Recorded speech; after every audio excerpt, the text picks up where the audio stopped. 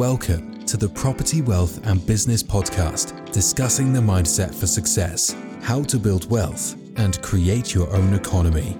Hosted by portfolio millionaire, property entrepreneur and mentor, Daniel Moses.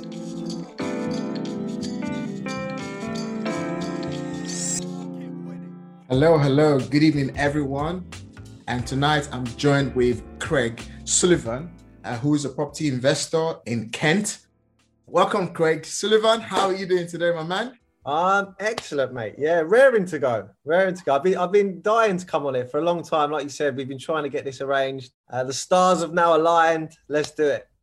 Today's podcast is going to be really interesting because you're someone I looked up to, way back when I started my journey, because your journey literally started way back in 2012. And I started my property journey in 2017. And I remembered, I followed you. I think I started following you on Instagram literally around about 2018. Yeah.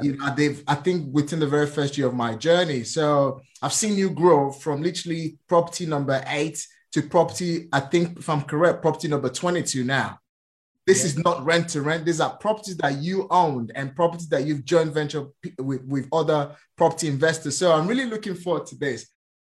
So guys, for those of you who don't know Craig is his popular name is called the Grafters. He's always like, oh, big up the grafters. And I love the energy. So for those of you who don't know him, he's based in Medway, Kent. He's a property investor, he's a property sourcer, he's a hardcore networker, and he's a portfolio landlord, a portfolio investor. He's focused on the student-led HMOs and award-winning student-led agency in Kent. And you've also been featured in the BBC, right? Yeah, that's right. And I can go on and on about your accolades. So for those who don't know you, what else haven't I covered? If you don't mind, just do us the honors. Yeah, no, you're very kind, Daniel. So, my name's Craig Sullivan. I'm a property developer based in North Kent. I specialise solely in student HMOs. And basically, I saw a gap in the market when I went to university in this area. And I built up an agency, which is where I am now. And it's kind of just snowballed from there. And I've just grown my personal portfolio, got more and more property stock involved. Landlords have seen what I've been doing. Investors have been seeing what I'm doing. And as you rightly pointed out, I'm hardcore on Instagram, and that's basically where I showcase all my work, my attitude, my highs, my lows, and a lot of people appreciate it. And that's kind of where I market myself. And people are always watching. So in a nutshell, that's kind of who I am. And I might say big up the grafters once or twice. No, it's actually more. You say that all the time.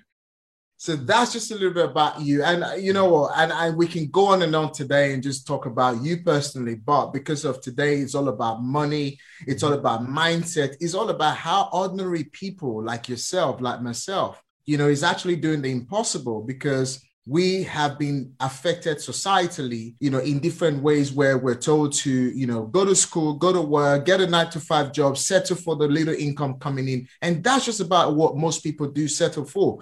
People are not sort of this mindset of, thinking that, I've got what it takes to be an extraordinary. I've got what it takes to build a massive portfolio, So we're going to be deeply diving into the mindset, how you got from where you were to where you are now, and how other people can pick up a lot of tips and a lot of nuggets. So we're going to be, expanding the conversation. But first of all, if you don't mind, can you tell us how you became, a runner-up for the Kita Entrepreneurship, Awards in 2016? How did that happen?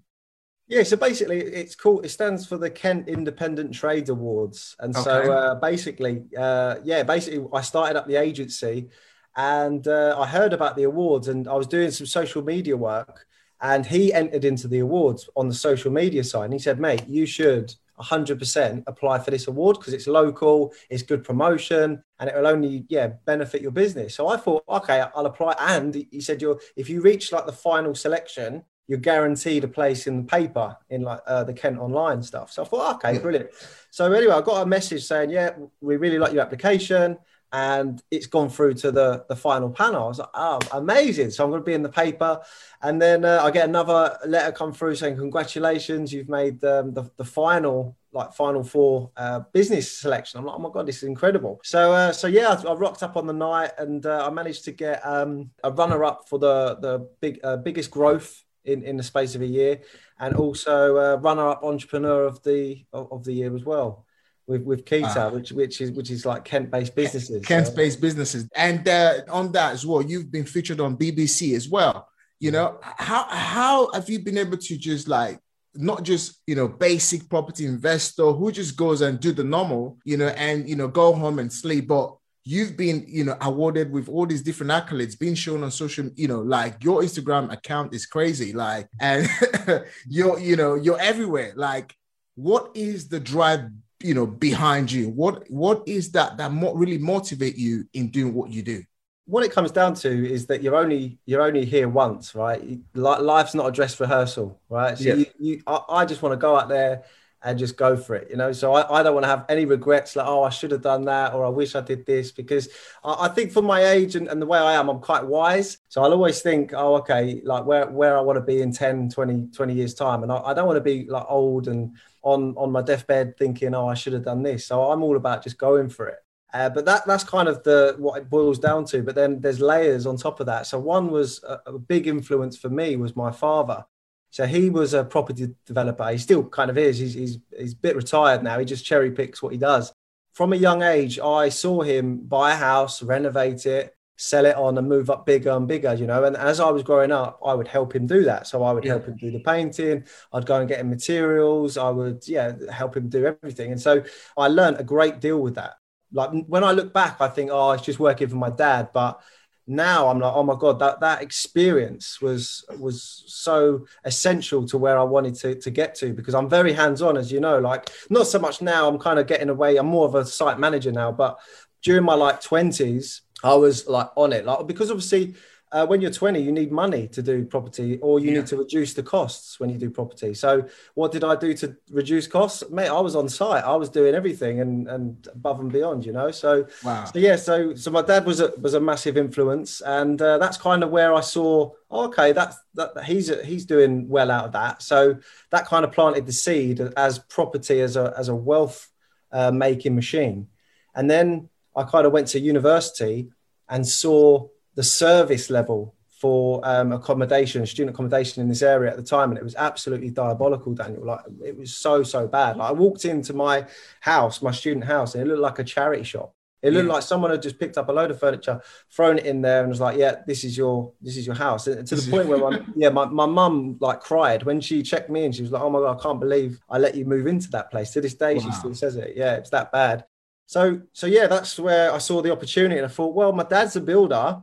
I've got my friends are all saying how crap the service is, how crap the properties are. So I was like, Dad, I think I'm onto something here. This is the rent that we're all paying. Why don't we get a house together? We'll do it up really nice. You do what you do, because he does very high end stuff. That was it. And then it just snowballed from there. And then I got an agent. Well, then I got more properties. Then I got an agency.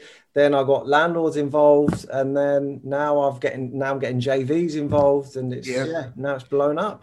So would you say you literally started your property journey through buying, or would you say that you started your property journey through sourcing or rent to rent? How did your property journey start? Yeah, so I started through buying basically. So back when I started in 2000 and about 2009 was like my first one. I don't show 2009. 2009. Yeah. I was about 20 years old. And basically, I saw a house at auction, but obviously I was still a student, so I didn't have an income. So basically what I did was I had to pitch it to my dad. I'd be like, Dad, look, I'll source the tenants, and I'll manage the property. I'll live in one of the bedrooms, and my other 3 friends, they'll pay the rent, and we'll make a bit of money out of it. So I've got 10 grand saved up. That's all I can put in. So it was so funny because my dad was like, okay, Craig, because he was in Ireland at the time. And he was like, okay, Craig, yeah, you go to auction and you do it, thinking that I wouldn't do it. He thought, yeah, all right, Craig, yeah, you won't do it. Little did he know, on that day, I rang him up. So, all right, Dad, I'm just en route to the auction. And he was like, what? I said, yeah, I'm going to the auction. He went, whoa. what's happening here? I said, well, I'm going to buy this house. We discussed this. Why are you surprised? And he says, okay, well, you don't go over. And I told him the figures, ran it past him, all the rest of it. And lo and behold, we ended up winning. But this is in 2008. Bearing in mind, that was when the financial crisis hit. That was the first recession. That was the deep recession. And basically, I bought at the worst time, but I still made the numbers work. And we've still got that property today. And it's doubled in value. So it just goes to show you, right? It should actually be heading towards not just doubling, should be actually heading towards tripling. Oh, no. Well, this is the thing. We bought it literally at the worst point. We bought it for 116 and it's now worth, I'd say, about 220 now. Oh, wow. Yeah. Because I remember that it was about the same time as well that I bought my first residential home. So I bought my first residential home in 2006. And we was about actually dipping our toes into the property market. And that happened. And I got discouraged and I just faced something else. I tried to do other sort of businesses and made progress, but got really frustrated in 2012 and had to relocate back to Nigeria because I was just fed up and tired of living in the UK. And I relocated back to Nigeria to build a different business in oil and gas industry. And that did really well up to 2015. And then I had a major incident. I lost over £150,000 in a single month. And I had to relocate back again to the UK in 2015, December. And at this time I was completely broke, and I didn't know what to do. And obviously that's what kind of started opening my eye. Maybe I should go back into doing something else. We'll come into that later, So about the same time. Exactly. So to answer your question then, so how did I get into it? So it was from buying. So basically I didn't have the money. So my dad paid the rest of it in cash, and he came over from Ireland and renovated it ready for September. And that's when I done my bit and I got my friends in there. And that's when that was the start of it. So that was my first property. But at such a young age, I think it was great for exposure. Like I was the youngest guy at auction. Yeah, I was registering at auction. I was like there with like my Nikes on. Like they were like, "Who's this young guy? What's he gonna buy?" And lo and behold, we ended up. Well, ended up winning it at 116. And like I said, that was literally at the top of the market. And after that, it all tumbled down. But we were in it. We owned it cash, or my dad did. And I owned like say 10%. I think it was like 15%. And then my dad ended up buying me out. He ended up giving me cash for it, and then I bought my own one. And then that's the one I document. That was the one on BBC Homes Under the Hammer. Okay. And then it just that's where it all happened. Am I correct that you currently own over 20 properties in your portfolio? Right, so I've got 21 now, and I'm currently buying my 22nd. Yes. Wow, that is massive. Only 20 plus HMOs. That is not a joke. No, that's no joke. It keeps me busy, Daniel. My day. Great. So so let's talk about money. So let's talk about your money mindset. What is your money attitude? Because if you didn't have the right type of money attitude, a lot of kids, or rather a lot of youths at your age, a lot of people at your age, at the age of 20, they will be going to nightclubs, and having, going on some luxury holiday. So how did you manage to separate yourself from the crowd and had a different sort of money mindset that said, Dad, I've got 10K in my bank account. Let's buy a house. So it's for me, it was just about the bigger picture. I just saw such a big gap in the market. So obviously, and with property at the time, I didn't know about rent to rent. Like rent to rent is relatively new, right? But at the time when I was investing, I didn't do for any education. I was never on courses. The only knowledge I had was with my dad and doing it myself. That was it. So I just thought, right, in order to buy more properties, I need more money. So then once I was at university, I managed to get a placement working in London. And that's where basically I realized, okay, right, I'm going to save this money and basically get more. I need more money. So what do? I'm living in London and this money isn't going too far. I mean, I'm spending most of my money on rent. So I'm like, no, this can't be good. So I got 2 jobs. I got a job at Ted Baker, Westfield, working on the evenings and on the weekends. So I was working 5 days a week at Disney, and then Saturday, Sunday at Ted Baker, and on the evening. So I was just like a trooper. But again, I knew the reason why, and that was to buy my second house, because I thought, right, the only way I'm going to get to where I want to get to is by working hard and getting that money in. And also what really put me ahead was also I found out that lenders love that. So the more money you earn, then they absolutely love that, and your expenses are down as well. Yeah. So yeah, that was the other mindset. It was like basically it was get your income as highest level to the highest level, and your expenses to the lowest level. And I was extreme. Like during my early 20s, I was extreme. Yes, I was still going out having fun, like I'd book days off and stuff. But honestly, I was a bit naive. You know the term mind sweeping. Yeah, in the clubs. So there's all my friends with bottles, all that, and I'm just like mind sweeping. I'm just like, I'm getting drunk. I'm not paying 200 quid for a bottle. No way. So there's me walking around the club and that, just like mind sweeping, like those little things. But I was still having a great time. I was still out with it, but it's just about being clever with it. God, that takes me back. And as well, like for lunches, like instead of eating out all the time, do you know what I used to do? I used to buy an extra large chicken from Sainsbury's. That was it, just an extra large whole chicken, bung that in the oven on a Sunday and literally cut it up, throw in some salad, which again is cheap. And that literally lasted me for lunch and a bit of dinner up until like Friday. And so I was just keeping everything to just a bare minimum, man, just an absolute bare minimum. But again, that's when I got my second house. And then, and I just kept to that mindset of earning. Then I got the rent coming in as well to top it up. And then I moved out of London to save on costs. And it was just that build mentality, because I thought I've got to sacrifice it now while I'm young, because by the time I'm 30s, I'm going to meet someone, I'm going to have a kid, and it's going to be a lot more difficult. You can't like tell you to, do you know what I mean? When you want to be comfortable when you're in your 30s. And this is where I'm saying being wise and having a lot of foresight is very key. Like living in the moment, great. Like that'll only get you so far. Like you said, that my friends were going on holidays. They were going to nightclubs, spending like £1,000 in one night at the age of 20. Yeah, it was great. And I was with them all the time, but I was clever with it. You know, I was just like, great. Wow. What a great way to, that you was able to really build your mentality, because a lot of people would not be able to have that sort of mindset, because a lot of people do get carried away. People are given a lot of opportunities in their early 20s. Yeah. And sometimes a lot of people blow it. They just blow it and they never recover from it. So well done to you, really, really well done to you for you, being in that situation at the age of 20. And now you have now built such a massive portfolio for your age.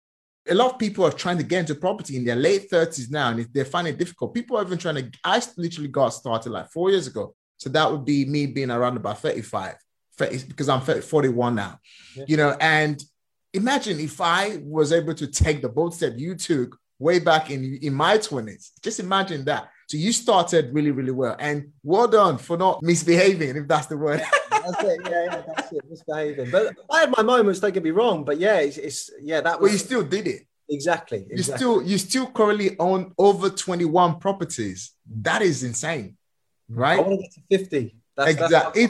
It's possible, because once you tell the universe, once is what you put out there, the universe will deliver it to your doorstep. It's as a man, they said, as a man thinketh, so he is. So if you already, I have a mindset that I know that I've got what it takes, not to settle for the millions, but maybe even settle for the billions. It's all about in here. 100%. It's all in here. So, if you're looking to get 50, you're going to get it. It's as simple as that. 100%, man. And this is where big up the grafters come from. This is why I'm always saying it. And this is why it's so powerful, is because it's like if you want to get to where you want to get to quicker, and you actually want to get there real time, you have to graft. It's not going to get handed to you. No way. Go out and earn it. Go out and get it. Take action. Graft. That's it. So big up. So every time someone's on a site somewhere or they're slogging it, I'm with you 100%. I've been there, done that, man, and it's worth it at the end. That's why I'm always saying big up the grafters, because absolutely, it's powerful. It's powerful. What would be your biggest tip that you would give a 20 years old Craig Sullivan? Yeah. All right. What would be the biggest advice and tip that you would give to him now, knowing, having, looking back and say, well, actually, I'm where I am now. What would be the biggest advice for anyone, the biggest tip for anyone right now that is watching, who is 20 years old, or maybe even 25 or 30? Yeah, so I like to answer it. Yeah, for the 20-year-old me, I'll just say, Craig, just keep doing what you're doing, because I don't have regrets. Like that's I love life. But yeah, for any 20-year-old right now, I would say, mate, you have got the best opportunity in front of you, the best opportunity, because you're young, you're hungry, you've got no responsibilities, so you can take a lot of risk. And like I said, just work your butt off.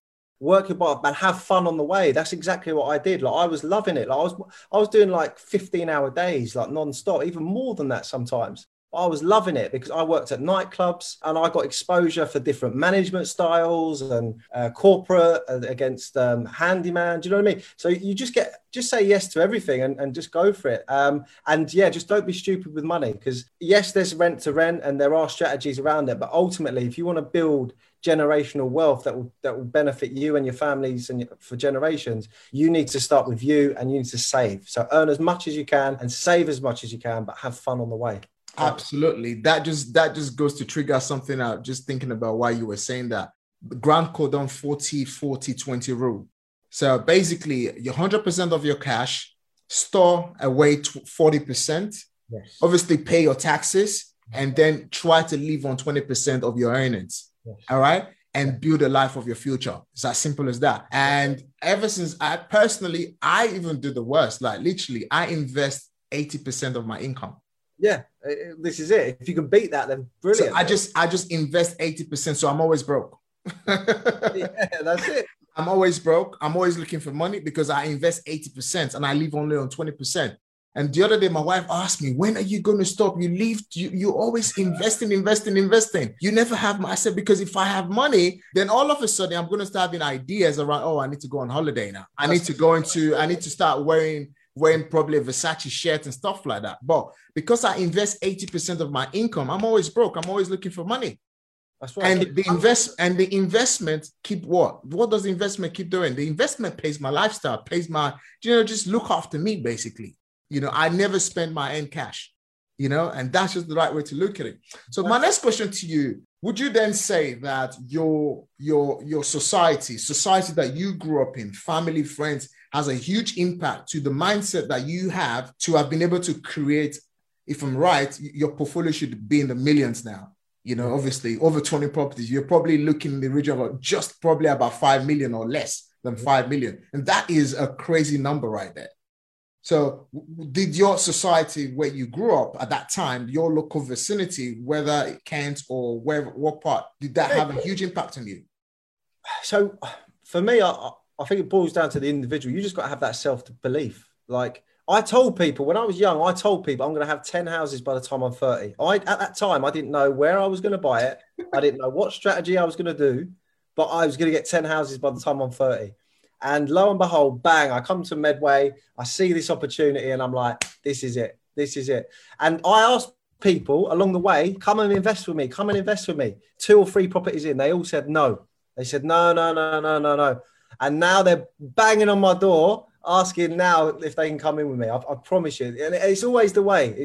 When once you get a track record, that's it. So yeah, I'd say it basically, you've got to be very, very careful who you let in and who you take advice from. Because if I listen to, I'd say about 95% of the people, I wouldn't even be where I'm at. Yeah, I wouldn't be here. I believed in my work rate. I knew the service. I had that image in my head, and I had to make it a reality. So yeah, I would say that because I don't know if you know this, Daniel, but I actually went to the worst school in England. I can legitimately say statistically, it was called the Ramsgate School, and it was in like a council estate, and it was the worst school in England. So you can imagine I don't know if you could, let me tell you the environment. It was like you're surrounded by crime, drugs, poverty, like the people, like really, really, just really, really crap situations.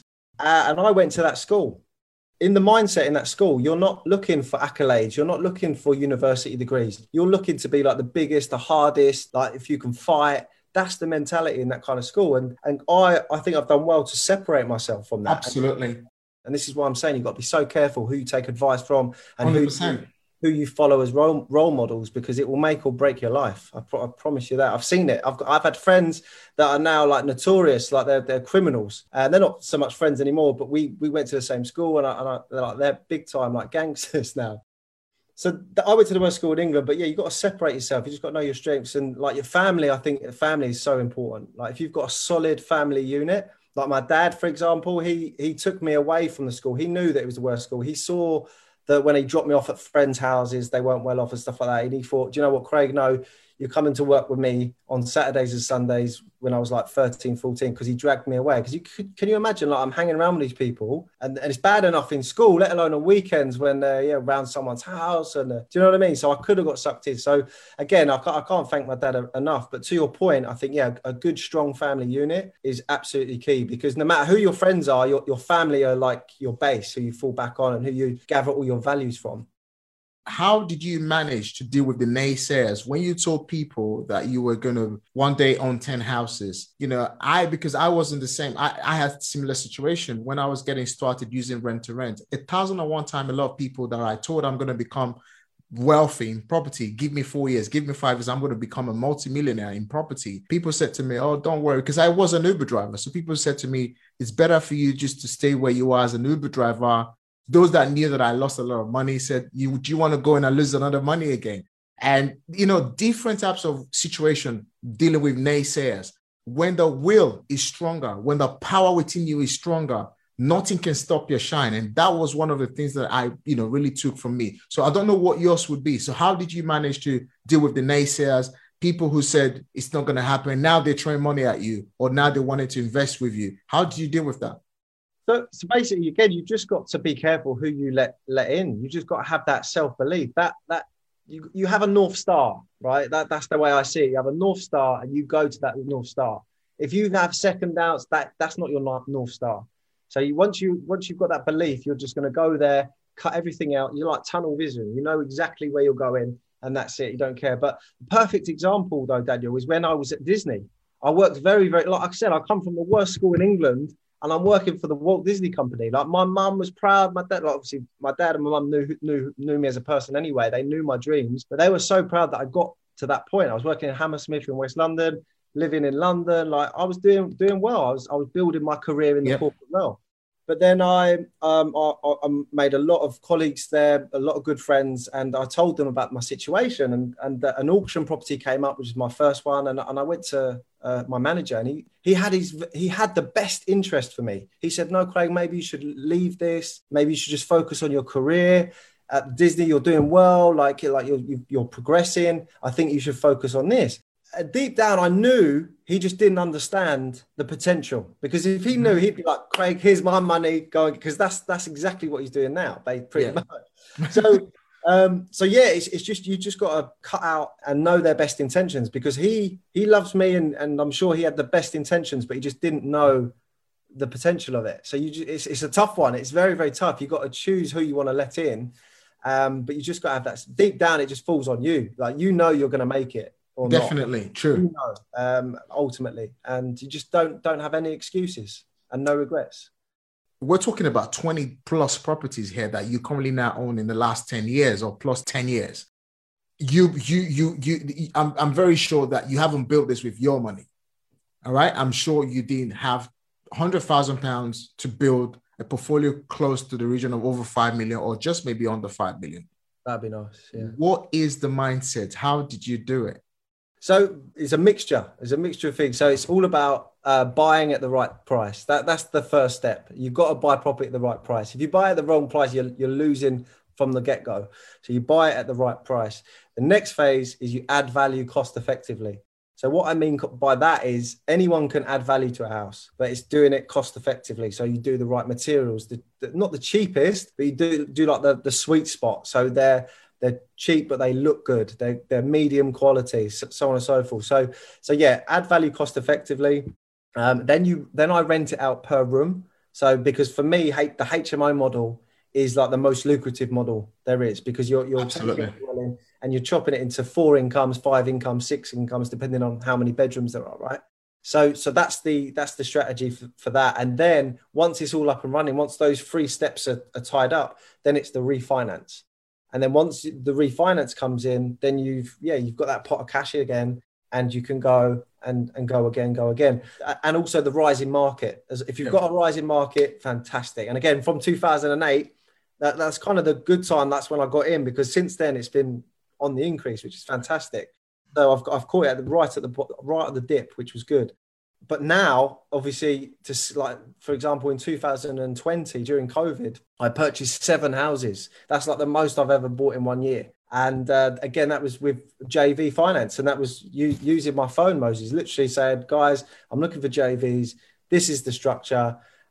These are the returns. This is the project. And the thing with social media, and this is why it's so powerful, is that there's always people watching. And if you're of good value, then people will be drawn to you. Like there's no, like, I'm sure you can relate to that as well, Moses. Absolutely. And there's always people watching. So, and that's why you should always be putting your content out, always documenting your journey, because someone somewhere will relate to it. And you just never know. They could be your next investor. They could be, I don't know, a friend. It could be, you could like go on their talk shows. Do you know what I mean? It just, you don't know where it's going to go. So that's why I'm always documenting, trying to be as real as possible, showing the good, the bad, the ugly, because people, I think, relate to that. Yeah, I mean, that's interesting what you've said. So you've used the variable refinance model to increase your cash flow to reinvest in, and also you've used joint venture partnership. Now, I'm going to really focus a little bit on the joint venture partnership because I'm a coach. I mentor people on how to start using rent-to-rent deal sourcing and obviously using the BRR strategy to build a portfolio. For me, one of the ways I was able to raise one of the biggest lump sum cash that's allowed me currently with my current deal pipeline of over 2.5 million pounds properties I'm about to develop was the cash lump sum that's come from my very first house that I used to own as a family unit. I had to move out from that house and purchased another property, moved down to that property, then rented out that property on a single let. And then I bought the third property. Then I decided to become a tenant. So I am now a tenant where I have producing assets that are going up in value and paying my rent. That makes sense. And also I've been able to, I use credit cards. I use, overdrafts. I use literally name any type of finance that there is to build wealth. I have actually used them. So you've literally, hammered more on joint venture partnership. So how would you say, a joint venture partnership works for someone, for those who don't understand what you meant by that? Yeah. So basically I never really liked the purpose of a joint venture partnership until I started thinking of the potential of it. So before I sourced one property, basically, Daniel. What it was is I sourced a property for an investor. I sourced it for him for £5,000. I'd handled the renovation. I made it, in my opinion, it's the best 4-bedroom HMO in Gillingham. The first group of girls that walked in there, Daniel, they literally took my arm off for it because it was that good. And I was like, I should have got more money for it. But so after that, I thought, oh my God, I sold this asset.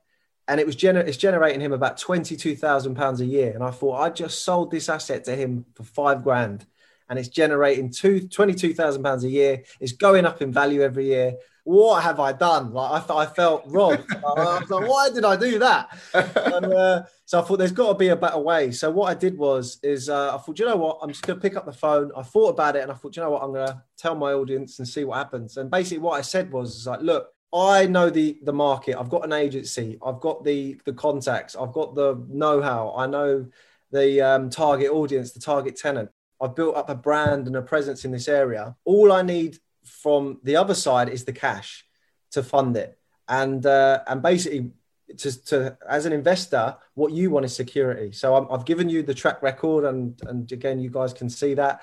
You can come and meet me. I can show you what I've built. I can, if you don't know me, and basically, I also said that if you want security, you can have any one of my assets, any one of take your pick, whatever one. If it goes tits up, then we can sell that and you'll get your money back. So they're like, well, hold on a minute. So you've got this guy who's good at what he's doing. He's going to take care of absolutely everything from sourcing the project to renovation. He's going to fill it and he's going to manage the tenancy. He does it all. Fine. So all I needed you to do is just fund it. And so we're 50-50 on the asset. But the thing is, all the profit that comes in, Daniel, you would get paid back first. So all the rental profit goes straight to you until your lump sum is paid off. I don't see a penny of the deal until you're paid off, which benefits both of us because it's security for you. And it's in my best interest to buy low, to make sure it's renovated, to get the value out. It's just a win-win-win. And like I said, I offered that service back in November 2019, and I'm on like my 7th JV. Did you give them any sort of equity ownership, or it's just return on investment? No, it's just literally 50-50 ownership. Okay. What I'm bringing to the table is my expertise, my build knowledge, my agency. All you're bringing to the table is the funds. That's it. And then, like I said, I don't see a penny of the deal until you're paid back in full. So wow. I don't see any money, any refinance as well. Any refinance goes straight to you to pay off. To pay their capital invested. Exactly that. I don't see the money until maybe four years down the line. 4 years time.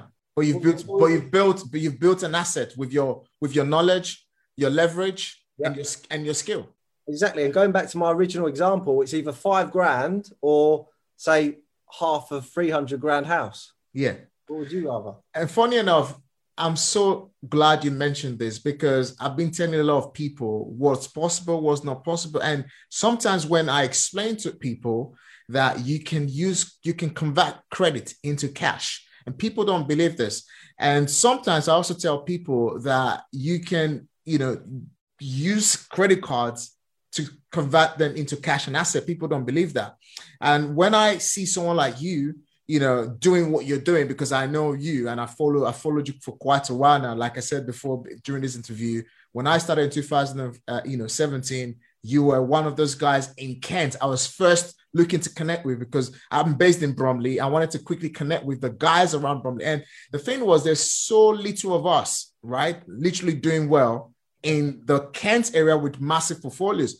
Most of the gurus that we have in the whole of the UK are all these big boys coming from Birmingham, Leeds, coming to teach us property in London. And I'm like, this is why I actually go into the education aspect of the business. I'm like, point me for educators that we have in London. Yeah. None. Yeah. All the big boys are property trainers, and I can mention names, the likes of the Kevin Green, the Paul Preston, and so on. All these other guys, they're all coming from outside of London to dominate our market. And when I reached out to you at that time, I reached out to you because you're big in Kent. I'm also somehow kind of Kent London-ish, but it is very possible for you to convert your knowledge into wealth. And I tell people, because I teach people how to do rent-to-rent and deal sourcing, I said to them, the reason why you don't understand how to make money because you're not knowledgeable enough. The moment you discover knowledge, all right, you can literally own houses for free. And when I share the BRR strategy, even more in depth on how you can do this, people say, oh, it's not, it is very possible. I'll give an example. I did a first refurbishment where the builder had to finance 50% of the build cost with 10%, 5 to 10% interest for 3 months. Okay. Most people say, why would you give away 10%? It's too much. It's too expensive. But today, that strategy allowed me own a house valued at £700,000. Exactly. And it's all paid off. Yeah, their response is a very small mindset, isn't it? It's like, why are you thinking like that? Think of the bigger picture, right? Think of the potential. That's it. And people are a bit scared to take that risk as well, that leap of faith, to utilize the knowledge, apply the process. Obviously, it's taken me 4 years. For you, since 2009, you've been grafting. 2012, you started buying multiple properties. In the last just 3 years alone, you've bought 7 houses or more. So that just goes to say that you don't really have lots of money to start, but what you need is skill, knowledge, and speed, and obviously graft every single day, because property isn't a get-rich-quick scheme like most people say. It isn't. No, exactly. 100%. I'll second you on that. If you want to get rich quick, don't do it. Don't invest in property. It's not going to happen. You'll be very disappointed. Great. Fantastic, mate. So I really love how this conversation is going. So what would you say is a good debt, and what would you say is a bad debt? A good debt is definitely something that you can make money on. So, for example, if I'm borrowing money off you to buy, I don't know, an appreciating asset, then that's a basic example of a good debt. So a mortgage, for example, is a good debt. That's like the ultimate, I'd say the ultimate good debt scenario, isn't it? It's a property mortgage. Basically, it's got to be location as well. Location, because you don't want to be buying somewhere like, I know, again, I think this is an example in like Northern Ireland, for example, where properties, I don't know if they have or they're just under their 2008 peak still. Yeah, they haven't fully recovered yet. So yeah, again, it's all about location. So yeah, absolutely.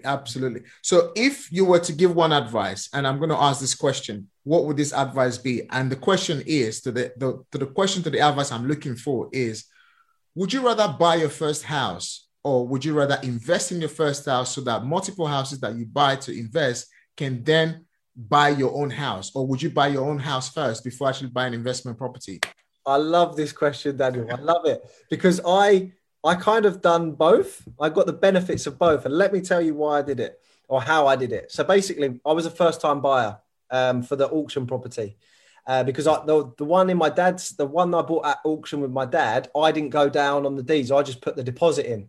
So he was the owner, and he bought my share out to buy my first one on Homes and the Hammer. So yeah, I was a first-time buyer, and so they said, okay, at the time, you can put 10% deposit down. So I was like, okay, brilliant. But I said I was going to use that as my residence. So they said, okay, fine, you're going to move to Gillingham, blah, blah, blah. So anyway, when I was 6 months in, I then called up Nationwide and I said, look, who the mortgage was with. And I said, look, I've had a change of circumstance. Basically, I'm moving back to London, but I don't want to sell this property. And they said, okay, what do you want to do with it? And I said, well, I want to rent it out. So they said, okay, well, you've got a residential mortgage. We can do something called a change of circumstance and a consent to let, which means that you can still own the house, but on the money that you paid. And you can, basically it's a cheap buy to let mortgage. So I was like, fantastic. And again, I didn't know about this. I just thought, you know what, I'll pick up the bank and ask them. And to be fair, the mortgage advisor was fantastic. She said, yeah, you can do it. It's after the 6 months. So yeah, and I showed her that I worked in London at the time. And so it worked. So yeah, to answer your question, yeah, I went to buy my residency because it's a cheaper deposit. I think you can get 5% deposits now, but I think the 5% deposits, they're a lot stricter, so they probably won't let you do this. But with the 10% Nationwide back in 2011, that they let me do it. So yeah, I was kind of the in between your answer there. I got the best of both. Wow, that's good. That's such a way to do it, you know. And for me, I didn't know what I know now in 2006. No way, I didn't know. And being, you know, originally I'm born and raised in Nigeria. And in Nigeria, it is almost a taboo, you know, it's almost forbidden for you to rent a house when you should own a house. Does that make sense? Really? So it's all about buy where you live. So, and when you do buy a house that you live in with your wife or your kids, it's such a big thing. And that was my mentality way back in 2006. And we managed to do that. However, when I discovered wealth education and when I discovered self-development and wealth creation, I was like, at the moment, I really don't need to own where I live. No. All right. I'm about creating wealth. When I've created the wealth, then I can buy where I own cash. Exactly. And just by doing that alone, I created a portfolio in the region of over 1.4 million and just in the last 18 months. Yeah. Or less than the last 18 months. Yeah. And I've been able to teach a lot of other people doing it. And just adding to what you said, consent to let. I actually did a consent to refurb on a buy-to-let product with one of my mentees who is on my 1-year mentorship program, where he's now moved out from his residential house that he's owned for 15 years and moved into a rented apartment or a rented house. And he's now converting his house that he lived in for 15 years into a highly furnished luxury HMO in Catford in London. And when that product is finished, the GDV is looking in the region of over £750,000. And guess what? The outstanding mortgages, less than £150,000. Oh, wow. So, and that, no wonder, like he said to me, when this is done, I'm sending you on holiday. I said, bring it on, baby. Yeah, bring it on. Yeah, that's it. Great. It's been an absolute pleasure, Craig, for you, coming on this podcast. And, because, you've built a portfolio going the region of millions as well, as such as me, but you've been in the game a bit longer. So I'm sure you would be able to use the word gratitude. So how do you practice the act of being grateful, all right, for what you've been able to achieve, looking at your journey over the past 10 years, and how has gratitude made a huge impact in your business and in your life in general? Yeah, so for me, it's all about fulfillment. So I'm happy. Like you see my Instagram post, I'm high energy. I'm smiling. The more money you make, the more happy you are. Yeah, exactly. Right. It's that simple. Yeah. They say money doesn't buy happiness. Well, but it helps. It helps. That's for sure. But if you don't know, you don't know, innit? Exactly. That's it. That's it. And yeah, so basically for me, it's about fulfillment. So I enjoy giving back because I'm buying a house which has no use. It's an old dilapidated house. I'm turning it into high-end student accommodation. It's saving the students money. It's creating a good experience for them. They appreciate it. They say, "Oh, fantastic." So for me, for that, that's called the bug. For me, that's called the bug. That's why I keep doing what I'm doing, because I love that whole process of hunting a property, get the whole the hunt for the deal. I love that, like the whole and building up the contacts. And I'm grateful for that. Like I'm absolutely grateful for that. And how I give back, how I give back, I will sponsor the football teams. I'll sponsor the university. Obviously not this year because of COVID, but once I always give back. And ultimately it's about, listening to, and that's my aim. If you look at our business mantra at Student House Gillingham, it is to be the leading provider of student accommodation in Medway. That is it. That's our mantra. We want to be at the forefront of everyone's mind for quality of accommodation and service. That's it. So I don't settle for less because you remember that example I was telling you about when I first moved in at uni? I want to be a million miles away from that. When I walked in and I thought, oh my God, is this going to be my accommodation? I don't want any of my tenants to feel the way I did when I walked in. So yeah, and as long as they're saying, yeah, we love it, or they renew, then I'm fulfilled. I'm happy. If they're happy, I'm happy. So just before we close, the two questions I'd like to ask you would be, would you agree with me on the statement? I use this statement a lot, and that statement is, ordinary people can actually become extraordinary. So the question to you would be, do you agree with me that ordinary people can actually become extraordinary? Absolutely. Yeah, absolutely. They've got to want it. Like if they're content and they're happy, then brilliant. Like if that's the main thing, if you're happy and content, fantastic. You've won. You're doing great. But if you're not happy, if someday you think you're better or you deserve better, then you've got to find out what you want and just go and grab it and go and get it and make a difference. Like I said right at the beginning, we're only here once, right? Life's not a dress rehearsal. No. You don't get another go at this. So make a difference and go for it. Great. Fantastic. So finally, the last question is, what is your mindset around, building wealth?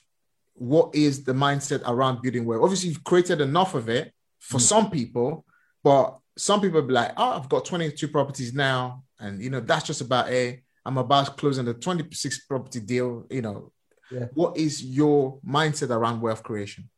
So the mindset is, for me, just keep going. And remember, don't compare yourself to others. Absolutely. Don't compare yourself to others. It's the worst thing you do. Compare yourself to you, the guy in the mirror, and that's it, and where you want to be. And then that links into being fulfilled, and you'll be a lot more happier, because if you're comparing yourself to other people, they're at different stages, they've had different experiences, they've got different resources.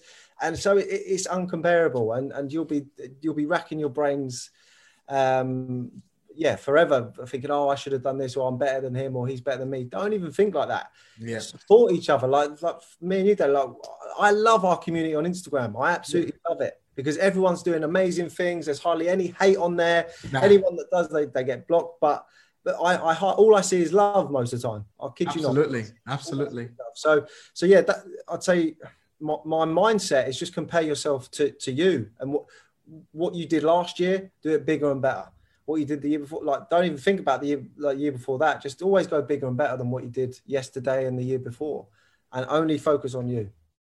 Fantastic. Thank you so much, Craig, for your time. And I'm so super humbled to have you here tonight. Okay. And fingers crossed, we'll be inviting you to our Property Wealth Networking event, which is literally a networking event where, the group come on live on Zoom. Usually this event used to be events that we run live in person, but we don't know, how soon we can bring that back yet. But obviously, I do believe that Zoom is the future of networking, because you can literally do it from the comfort of your living room, network with other people from far and near, and we can connect. So for those who needs to reach you, if you don't mind, just quickly just mention your Instagram handle. Yep. So if anyone wants to follow you and ask any questions, or just go for it, mate. Yes, so please, anyone who wants to reach out, please. The best way to do it is on Instagram. That's that's my number one place. I'm always on there, and the Instagram handle is property_apprentice. Take care, and it's been a pleasure having you. Me too, man. Thanks for having me, Daniel. All right, mate. Take care. Bye. Have a good evening.